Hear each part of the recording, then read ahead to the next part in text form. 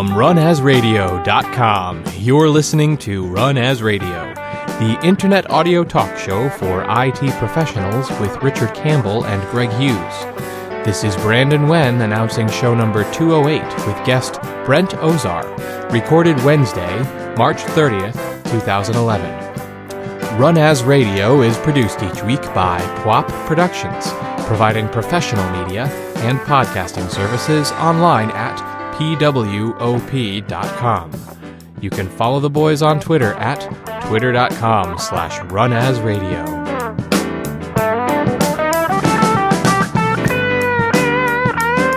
Thank you, Brandon. This is Richard Campbell doing a Run As live at Dev Connections. Well, not really live and not really Dev Connections. It's being recorded, but I'm actually sitting with Brent Ozar. So I guess it's SQLConnections because all these shows are co-located. Absolutely. And I think we're in some kind of secret bunker, some kind of secret wood-paneled room. And you notice the entrance to this was sort of under the escalators. Yes. It's a boardroom. It's wood-paneled all the way to the ceiling. Yes. It was weird when we had to touch the owl's eyes to open the door. Yes. Creeped me out a little, but turns out. How's the show been for you? Fantastic. This is my first Connections. Oh, I've been really? to a lot of conferences, but never to a Connections. And I can't knock the place. Wow. Of course, it's absolutely gorgeous facility. And it's been a lot higher quality of presenters per session than I would have even expected. It's really hard to pick which session to attend here. Yeah, that's the usual complaint. I've worked with Connection shows for a long time, but you get all these big guns, and when we work on scheduling, we really try and deconflict the topics, but yeah, you get trouble every time. Yeah. I mean, this is one of those sessions where I would really love to split out across 4 people and say, all right, now you go tackle this and you come back. So yeah, it's been a lot of fun. I find it interesting that we talk about Dev Connections, SQL Connections, and so forth. Because you do all these shows simultaneously in other rooms, just wandering around. I wandered into a couple of Exchange sessions yesterday and had my mind blown. I'm going to do some new Exchange shows just because there's guys who know some stuff I knew nothing about. What I love is this is one of the shows where attendees can wander around. And so I get, in my first session, was doing tuning T-SQL. Usually I pitch to mostly database administrators. Sure. It was 3/4 developers in the room. Yeah. And so we were able to make all kinds of jokes about the DBAs, who for once are sitting defenseless in the corner. It was great. And it just interesting to see the IT guys come in and ask questions. I had a virtualization session, yesterday where I talked and was able to get both developers, DBAs, sysadmins all in the room to all ask questions. And it's so nice to say, now, how many of you have used this particular feature in Hyper-V or VMware and have the IT guys raise their hands and reinforce my lessons out to the DBAs and developers to say, yes, this stuff really works. I'm not up here giving you a sales pitch. Here's your peers. Yeah. Here's the guys companies you're going to have to work with to actually make that work. Yeah. And they're already doing it and want to do more. Oh, and they're not working for your company, so they're more likely to give you the honest skinny if something does or doesn't work, as opposed to your own guys who will pull the wool over your eyes and, Well, and they want to work job. within what they know and in various constraints. That's the fun part I find with consulting, and I'm sure you do the same thing, which is because we get to look into so many companies and so many approaches, you come with this really broad, oh no, it can be done a different way. Yeah, even every week I see something that it's like, wow, how did you pull that off? You're some kind of stunt driver. What would make you take that route? And it works, so now someone can ask and I can pull this wacko technique out of my back pocket and say, here's something that you never would have thought of and it'll actually work. So is the 800-pound gorilla in the room now for the SQL team, SQLAzure? 800 pounds is probably, I think it's the 50 gig or 100 gig, gorilla in the room. And gorilla is probably the wrong word too. It's this little puppy that keeps yapping at everybody's heels going, I'm here, and you cannot forget about me yet. Such a few percentage of real enterprise database administrators who are coming to shows like this are using Azure yet, and they keep hearing it and saying, oh, it's not for me. It's not for me. Meanwhile, you see all the developers in the room who are looking at this going, this is for me. This is for me, and, it's funny to see some of the real Microsoft cheerleaders on this. I see why they're going pro cloud, because the instant you hit deploy, the credit card starts charging, that there's a revenue model there. Sure. But there's also if you're actually greenfielding, I'm sitting down and getting ready to spec out a clustered SQL server. Oh, they ain't free, man. It's a lot. I mean, they've gotten cheaper without a doubt. Yeah, but still, dual port iSCSI, like we're now building clusters under $100,000. Well under even. I think we can do it for less than 50 now. But sure, yeah. But even that number, that's a lot of hours of SQLAzure. Yeah, and even if you ask an enterprise DBA, how much does a database cost you per 50 gigs? And they won't know. And when we go through and do the costing exercise, lay out an Excel spreadsheet, this is everything that you have to pay in order to keep your instance up and running. I'm not even throwing in third-party vendor software or your time. Right. This is just the bare metal infrastructure. Hardware, licensing. Yeah. That's the number you can grab on quickest. And when you add that up, there's a lot of zeros there. It's a lot of zeros. Yeah. It's big money. And then operating costs, especially when we start playing in the DR realm. Oh, right? Yeah. And even just the management of it. And that's where, guys like you and I come in. We end up doing consulting on it because it is so hard and there's so many tricky things with it. Well, and from a given app, you set this up once, right? Knock on wood. Yeah.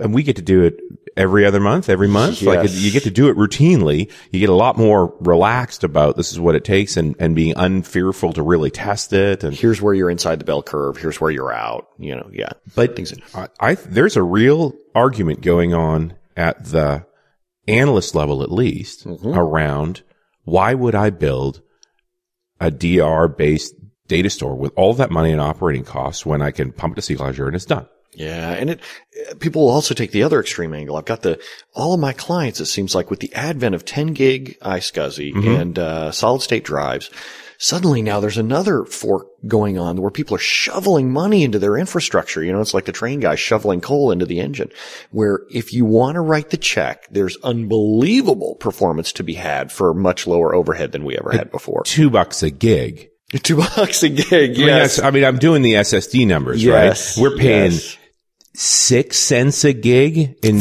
spinning media, 15K, like the top line stuff is 20 cents. Yeah. And SSD is $2 a gig. Which, I used to look at it as it originally was a stratospherically high number. Yes. And now it keeps coming down. And still when DBAs look at it and they say, oh, there's a solid state appliance for $20,000 or $40,000. How can that possibly make sense? And then I turn around and I point them at their group of programmers and I say, how long have your guys been working? How many months have they been working trying to get that query down from 30 milliseconds to 15 milliseconds? Right. How much did that cost? And what if you could write that check again just once and have the query down to a millisecond? Well, and more, the big thing with software is I can put my software hat on, right? It's risk. There's risk in development. There's no risk in faster drives. Yes. Right? If they do what they say they do and they still have an asset value, the terrible thing about performance tuning work, 3 months, 5 guys, 30, 40 grand. And if they got it wrong, it's gone. It's sunk. It's completely sunk. Where if you buy a drive array that doesn't live up to its expectations, you can send it back. Yeah. Or send it back, or even worse, you just throw it on your developers' machines. Give them, suddenly they can do compiles faster than ever. Yeah, but you do that with developers. You can't send them back. I've tried. Yeah. It doesn't work that way. Yeah, especially after you beat them a few times. They're all beaten and bloody and bruised. But yeah, it is just amazing to me that, I'll have clients come in and they're really stressed out about a particular infrastructure improvement. And I'll say, you're running on material that's 5-10 years old between the advent of multi-core processors where you can really throw a whole lot of processing power and new architectures and things like that make multiprocessor really work. Effective. Yeah. Shoveling money in, money's so cheap now. I hate to say this as a consultant, but before you call me in, look at how much hardware it would, take to buy whatever you're going to pay me for. Yep. And maybe you just want to roll that dice, see what the gamble looks like.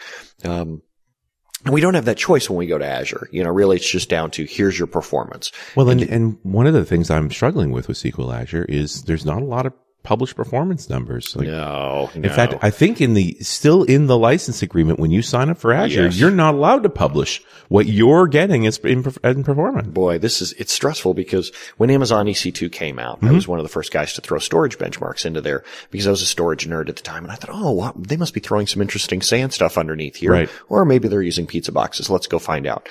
And the storage was consistently slower than the cheapest thumb drive you could buy. Consistently. But at least it it was consistent. It was very, You knew what you were going to get. Yeah, I was going to be horrific. And so I looked at that and I published it and I said, all right, here, I'm worried and I've got to be doing it wrong. Yeah, there has it must to be be me. something. Yes. I'm presuming. And so it goes out in the forums and everybody's reproducing it and it doesn't get any better. And Amazon doesn't say this is a problem. We're going to make it better. It just lays out there. So I just happened to glance now at the latest EC2 benchmarking for storage, and they're still the same speed. Interesting. Because at some point people say, I'd rather write the check and have flexibility, be able to deploy my app and throw more servers into it. Maybe I'm not as concerned with how fast each individual server is. And my idea for scale is I'm just going to write more checks. And I'm going to spread the load across. Well, yeah. I mean, throw on the business hat. It's OpEx versus CapEx, right? When we go down the cloud approach, we are only paying for what we use, and you can really assign it down to the transaction level if you want to go that far. What is the dollar cost per transaction? And when we buy infrastructure, we're making capital investments and we have to amortize over periods, and there's all these other issues around that from a financial perspective. Lots of stuff compelling about the cloud, but interesting the constraints we're really living in. And one of them, I think the biggest one, is performance. We could argue the DR story. Yeah. It'll change. They'll be, 3 months from now, 6 months from now. Well, and the problem is that so far we just believe. Yeah. Right? Yes. What else we got except that we're just going to secure. believe. Yes. Don't worry. It'll That's work. taken care of by the man in the cloud. We'll never Angels, lose anything. I think they're called. Yes. Yeah. Well, and then Gmail lost a big chunk of mail. Well, or Sidekick. I mean, you can go back to all kinds of cloud issues that we've had in the past. And for every cloud disaster story, I've got 20 of my own disaster stories where I've hosed up somebody's data completely, when I was junior and I didn't understand how this whole backup before you do things works. Yeah. And I'm sure that there's junior guys all over doing the same kind of things. It's how do we put steps in to protect ourselves, whether we're using the cloud or whether we're using on-premise stuff. How do we figure out how to save our data somewhere else, before we go and throw all our eggs in one basket? Well, and same debate around infrastructure. And one of the management guys that was in the room said, are we really going to debate whether our IT staff or Microsoft's IT staff are more secure, more reliable, Yeah. There's the paranoia people, everybody thinks that they're the best guy in the room, and then you give them a test and then you go, oh, wait a minute here. Everybody thinks they're above average. And, 80% of people are above average drivers. Okay. Yes, exactly. 80% of sysadmins are above average sysadmins. That's it. And I just sat through Brian Kelly's security session here. And I would consider my stuff fairly secure, but I go and I sit through his session. I'm like, oh man, I have so much work to do. Yep. This just get at a different never level. ends. Yeah. And if you work with a cloud provider, of course they can afford to sink that kind of security money in and have dedicated teams, red teams on staff to make sure that their stuff is secure. Most of my customers, they can't put in a red team just continuously trying to hack their stuff. No. Cloud providers, they can justify that. So, and often when I've dealt with people who are saying, I can't go to the cloud because I don't know where my data lives. Really, have you ever checked to see if your SAN administrator has taken hard drives out of the building? Do you have man cages and, verifications for that? Yeah. No, of course not. Is your staff happy? Do you think that they're paid well enough? Yeah. Would they be susceptible to someone else saying, I'll give you $10,000 for a snapshot of everything in that SAN? Well, and just the whole idea of, if that guy decided he was going to take drives out of the building, is there any way you'd know? No. And he could have been doing it for the last 5 years, and you'd have absolutely no clue. Yeah. So there's still a lot of FUD around back and forth.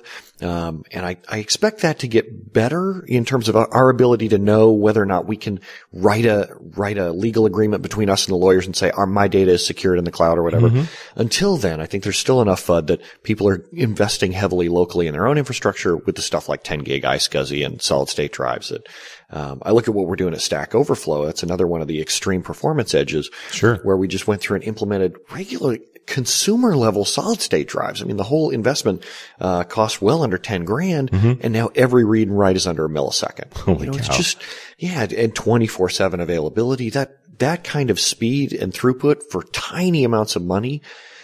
Suddenly it's, do I really want to go to the cloud and gamble on performance and try and re-architect my stuff? Do I shard? How do I scale out? Or do I just go throw solid state, throw 10 gig iSCSI and call it a day and keep plugging? Hit it with a bigger hammer. Yeah. We had the Fusion IO guys on the show a few months back. Yeah. But I understand their production's been consumed by Facebook. Like you just can't buy their product. Yeah. One of my clients, went in and even Stack Overflow wanted to demo it and they just said, I'm sorry, we don't have any left. Yeah. They got wiped out. And yes. there are worse problems in this world, man. Yeah. When one of the biggest websites in the whole world shows up and says, how many you got? I'll take them. Yeah. We'll take them all. We'll be down in the manufacturing room pulling the units off the line as they come off. You don't have to box them up for us. We'll just take them to go. But what a statement about enterprise class SSD. Just, here's, arguably the biggest website in the world. Demanding as many as they can. Yeah. I've got clients doing data warehouses that have taken that same approach, that have just said, the price seems expensive to the workers, but when you go to the business, it looks like a steal. It's so cheap relative to employee time spent performance tuning, right? That it's just been a slam dunk. And they've also said, well, we think we're having TempDB problems. Maybe the Fusion IO will solve it. Heck, if it doesn't, throw it in for something else. Yeah. Use it somewhere else. It's not like it'll ever go to waste. Yeah. There's no point. I've never met an IT pro of any kind where I said, I've got some ultra fast storage here. Just can't figure out what to do with it. Yeah. It's just leave it on the shelf. With nothing. I'm storing porn on it. Yes. It doesn't do anything for me. Can't decide between MP3s and porn. Yes. Yeah. But it's such a killer time to be a performance tuner, to have all these weapons at your disposal to say, okay, you're frustrated with your current SAN? Let's see if it supports 10 gig. Oh, you haven't been doing multipathing? Let's go play. Does your SAN support solid state? Can we use it for caching, or do we use it for dedicated arrays? Automated storage tiering is another thing that is just, the compellent guys are doing this right. The EMC guys are doing this right. So there's a killer thing that we can do for SQL Server. We put a data warehouse on automated storage tiering, and the new data is always on solid state, regardless. Right. Just one table is spread across solid state, old storage, whatever.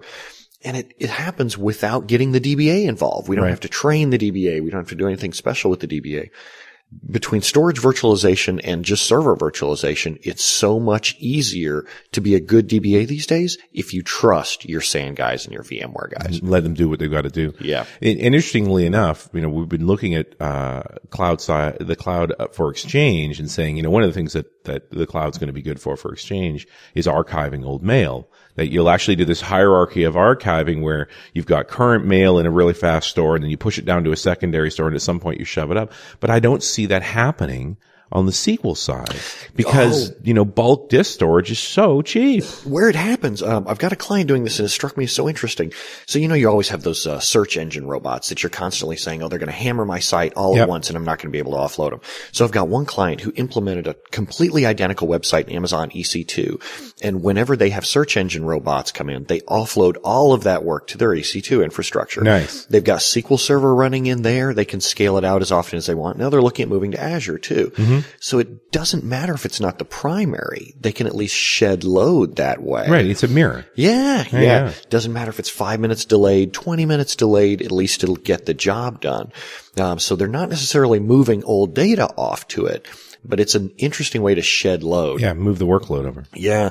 Another one I've got is a Salesforce team. So they've got thousands of handhelds around the world, and they need to be able to get the data out to them. But if their main data center crashes, they want to make sure that the end users can still replicate. So they just push one copy of their database out to the cloud and let everybody sync to that. Right. Doesn't matter if it's an hour delayed, they're still fine. I still haven't found a really good example of cloud as the DR site that, our normal day-to-day transactions are on premise, but we're syncing to the cloud and we could fail over to it. The only thing that I've seen come close is, people are using Amazon S3 and Jungle Disk. So Jungle Disk is that, cheap, I want to say it's $15, $20, program, that will let you sync a directory to Amazon S3. Sure. So you install this on a file server where you're doing your SQL Server backups to. So I back up to a UNC path, and then Jungle Disk manages synchronizations between my file server and Amazon S3. So if all hell broke loose. Yeah. This is the smoking hole scenario. Yes. Real failure. I've lost my data center. I have an offsite backup. Because running backup data centers is horribly expensive. Not cheap stuff. Yeah. But you still struggle with the bandwidth demands of that. And even the recoverability. At the end of the day, you've got a bunch of files sitting on a server somewhere. Yes. You days away from recovering. Absolutely. This is the duct tape way of doing it. This is I'm a one database administrator. I don't trust my backup tape scenarios. I don't trust my other guys. I just want to cover my rear, and I've got a really small database because this doesn't work at over 100 gigs. You're just out of luck there. Well, we've been working through with what's happened in Japan recently and working with the multinationals. Yeah. We've had these conversations about data center failures. And the big thing is that typically when a data center fails catastrophically, the people go with it. Yeah. You lose them too. Yeah. So the bigger issue was this discussion of, given these 6 guys who work in that building are incapacitated, I'm not talking about killing everybody, but just not available to do DR recovery. There's no flights. They're not There's flying no anywhere. flights. They are survivors of tsunami or something. They're cut off. Yeah. It's going to be weeks before you're able to get them back to work effectively again. Right. You don't, what? And I think that's what's been more interesting in the DR planning for these kinds of scenarios is don't just take out the site. Take out the talent that's at the site. Yeah. And say, what have we got? I worked for a company in Hurricane Alley, actually south of here and down in Miami. $7 billion company, and we had our primary data center in Hurricane Alley, but we had operations all across the U.S. Right. It had to keep working. So hurricane season was always interesting. We had all these roll swap scenarios, and the instant a hurricane started heading towards us, we would put people on a plane and put them somewhere else. Sure. But you still had to plan for what if something happens even quicker. So we had remote teams and in related groups where we could say, here's a break glass, set of files for passwords, basic infrastructure so that you can get Exchange up and running for us. You can get our file servers up and running. But heaven forbid there's even a bug in the application, code so we can't fail over our website. We're screwed because those folks aren't going to understand how the code works. I've worked with companies that are in hurricane space as well. And the one thing we discovered, and I think it's the same with the Japanese earthquake, the Japanese are good at earthquakes. Because they get lots of them. Yes. There are a lot of hurricanes. And we just got into the policy of when anything got above tropical storm, you failed over to the other site because they were symmetrical sites. And you've practiced it. Well, and that was the other thing was the big thing that made the difference was off season, we swapped every month. Yes. Yep. So it just became routine. This was something you did every month. You discover all the holes every time somebody implements a new but also everybody gets trained. Yeah. Now that all the experienced guys have done it, they get all the junior guys to do it. Yeah. And that was the whole thing was, we never knew exactly what day we'd do the failover at the end of the month.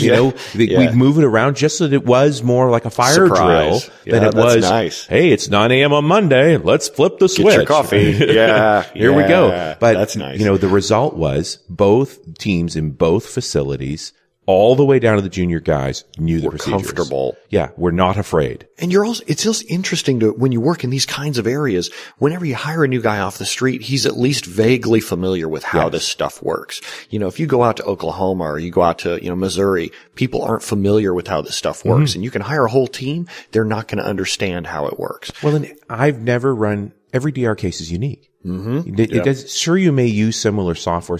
Every case is unique. Domains, the just scripts, that alone. How do we move our DNS around? All of those things. I've never found a duplicate. They're always different. Yeah, you can start with a skeleton plan, but you're going to make so many changes to it. And there's going to be so much knowledge that you're going to have to pull out of people by doing those failovers and saying, "Now, why isn't this working?" Yeah, what went away? Yeah.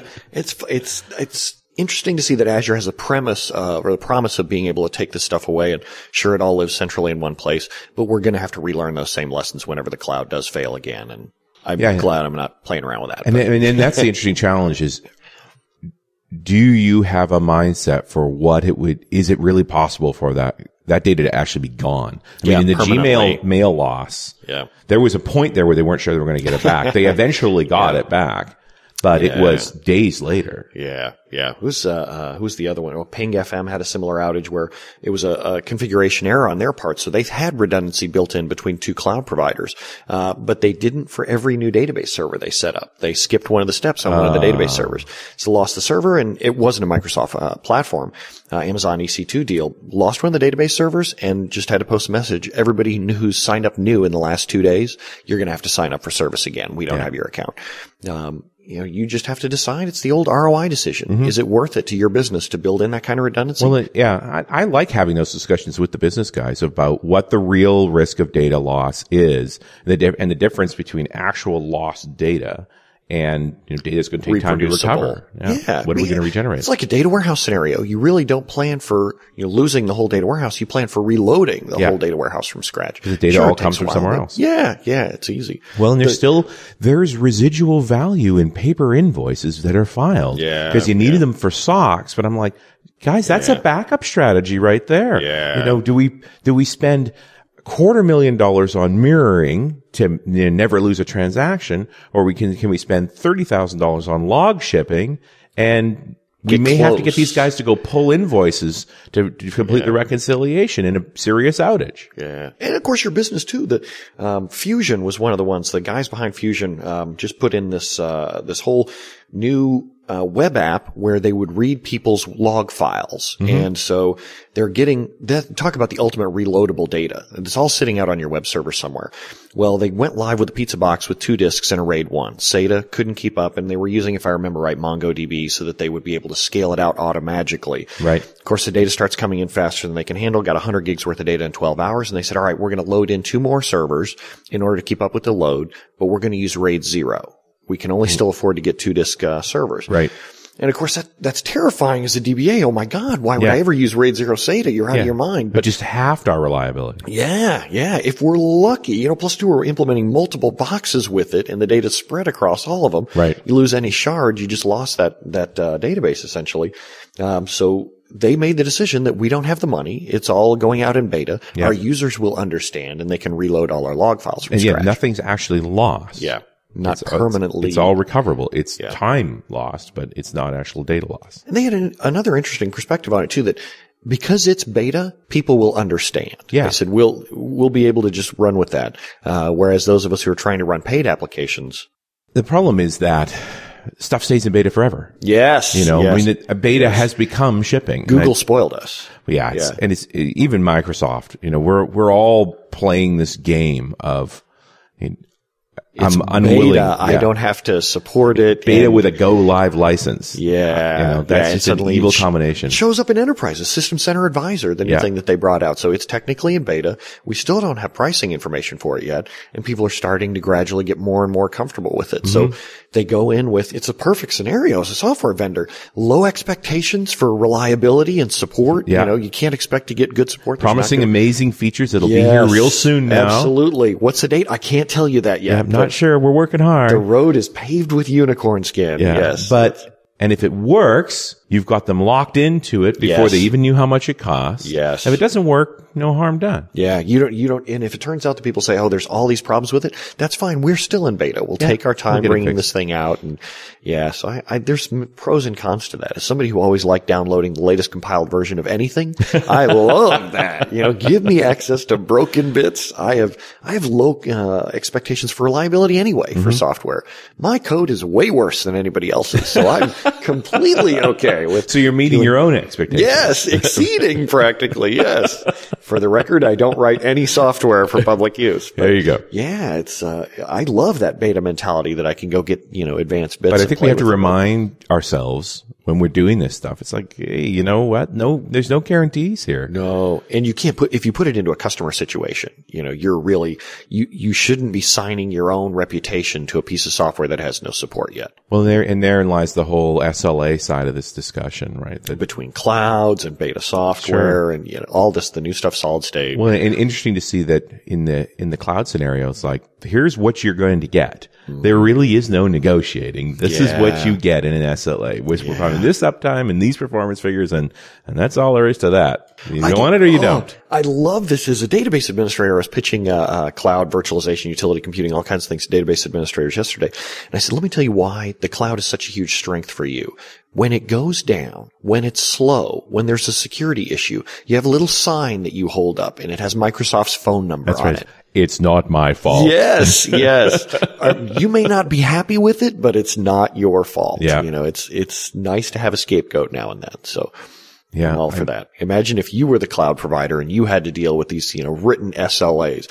Almost everybody in the audience couldn't put together an SLA, let alone figure out, okay, now how am I going to get to whether it's 3 nines, 4 nines, or 5 nines? What's the steps? I think it's one of the angles now with real hosted providing is that you can write your own SLA. Those guys generally know what they're doing. Yeah. And you can put real performance requirements in with real conditions around them. I mean, in some ways, I think raising the tide of understanding around cloud has made people more knowledgeable about why you would choose a hosted solution. And why developers, DBAs, IT professionals now understand what this means for the business.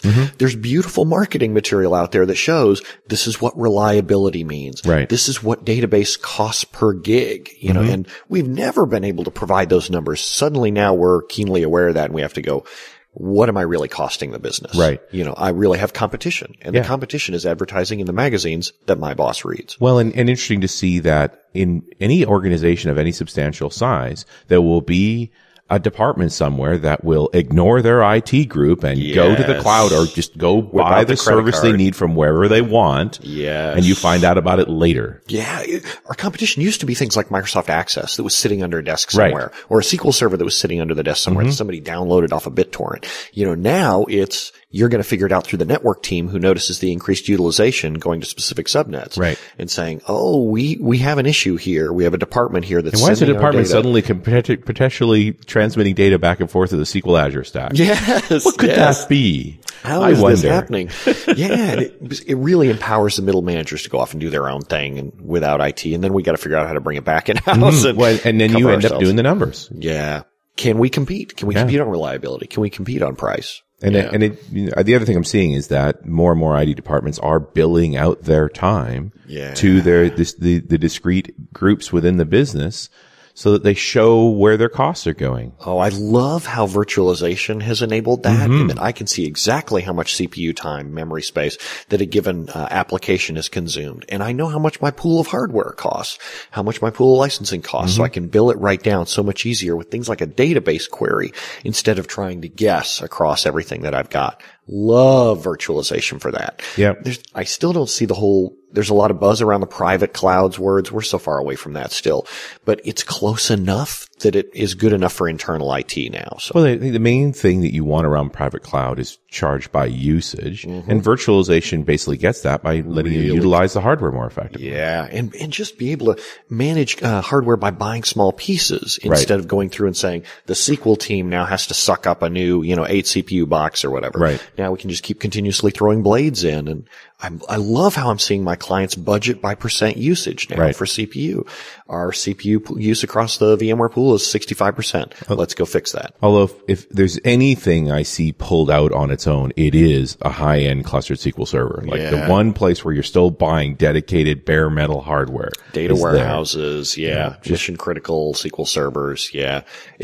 Every time I present on virtualization, I ask for shows of hands, and we still have probably only about 2/3 to 3/4 of the people are doing production SQL servers and virtualization.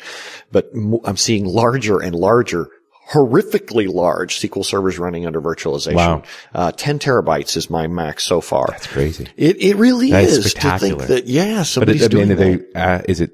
It must be through a SAN, like allocated fiber channels against the VM. Yeah. So they have dedicated VM hosts just for this one particular box, but their logic was everything's worked so well for virtualization. It gives us the ability to swap out new hosts without having to do that time expensive reinstall. Right. So, the usual infrastructure that I'm seeing is, a fairly large organization, 150, 200 supported apps. Half a dozen of them have their own data stores, right? They're the CRM products, the big stuff. And then you've got everybody else in a virtualized pool of SQL Server because they just don't exert that much load. It doesn't make sense to do anything else. Yeah. I love how it gives you the granularity of if I put just this one app on its own virtual SQL Server and he wants to stay on SQL Server 2000 forever, fine. Yeah. Go ahead. Knock yourself out. And I don't have to worry about hardware reliability. Some old boat anchor sitting in there somewhere sucking up dust. It's that NT4 box that's still running. Single core CPUs. Yeah, in a beige box. Yeah, 4U high with 4 gigs of RAM. Yeah, it just kills me. And people don't get that virtualizing can make things faster just because you move it to new hardware. And more reliable. Yeah. And I don't know about you, but P2V brings tears to my eyes. I can't even imagine. It's so cool. Yeah. That this evil old box that is a death trap of a machine, And right? you don't want to touch it. No. You're afraid to touch it. I'm afraid to reboot it. Yes. Right? I would certainly never let it get cold. Yes. Right? Yes. You know, 'cause I bet you those spindles will never spin again if they actually get cold. And you know that your hardware contact is eBay, you know, for whatever dies on whatever there. you're going to try and fix. Yeah. I love P2V is brilliant for that. And people don't believe it working until they see it. No, and it's I've had exactly that magical. experience where we ran it, you know, it took an hour or two, so I was off doing other things. I came back and I figured it had died. It didn't work, whatever it was. The service was up and running. It was fine. And then when I actually walked into the data center and checked, the machine was off. And it had been off for a while. Yeah. And then you go look at SCVMM and go, although that's a virtual instance now, that machine will never need to be turned on again. Yeah. Oh, it's just wonderful. And you're carting more and more stuff out of the data center. Yeah. That's just magical. Yeah. And I think that's going to continue to drive more and more SQL servers going away, going out of the physical environment. Now, of course, for the listeners, just as a disclosure, don't do P2V. If you've got the ability to stand up a new virtual machine instead, first take that route and then migrate stuff over there because you probably have so much crap on that physical machine. You know, I'm prone to P2V to get off the scary hardware and then try and peel the services off of the virtualized machine. And it's so safe. I mean, it's just the just safest, easiest. Yeah. Love it. It just sounds like black magic. But, and then storage vMotion is the other thing that I've been wild about is a SQL Server DBA. Everybody comes to us for development SQL servers. They say, I need this box. I'm going to need it for 3 months. It's just a proof of concept. Don't worry. It'll never go production.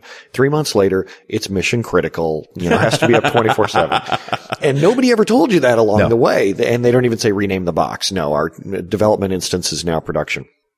So with storage vMotion, I can now simply move a virtual machine over to faster storage, to RAID 10, to Fiber Channel instead of SATA, and not have to worry about micromanaging everybody's performance. Between that and storage tiering, it has the potential to be a DBA's best friend, but you've got to believe in virtualization. You got to understand how SANs work. And it just makes your tuning life so much easier.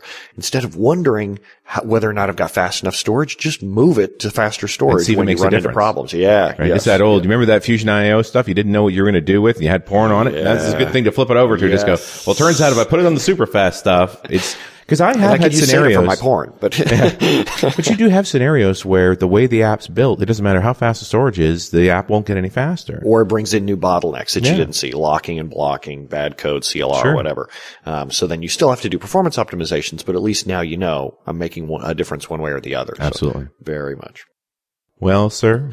It's fun to talk to you. Wonderful as always. Wonderful as always. And I hope folks get some value from this. A bit of a rant on both of our parts, I think. Yeah. Stuff I really care about. Oh, well, when you come to a conference like this, there's all these things going on and you just get up steam on a mission that, absolutely. Okay, there's all these things we need to go fix. Let's go fix them. You know, so it's a great reminder of what happens when you can get all those folks together and really talk through these kinds of problems. Yeah. And there's so many smart people too that you're not wondering, okay, does this guy know what he's talking about or whatever?